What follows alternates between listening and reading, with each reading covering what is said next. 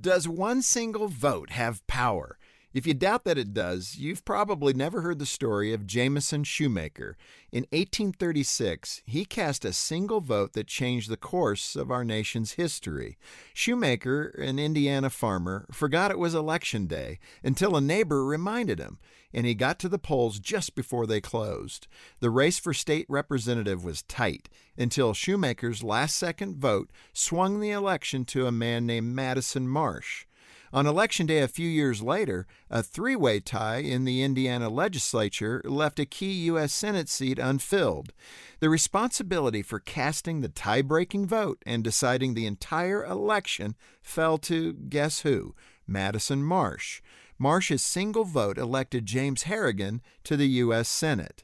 Now, fast forward to 1845. The United States Senate is deadlocked on whether the territory known as the Republic of Texas should be officially recognized as the 28th state in the Union.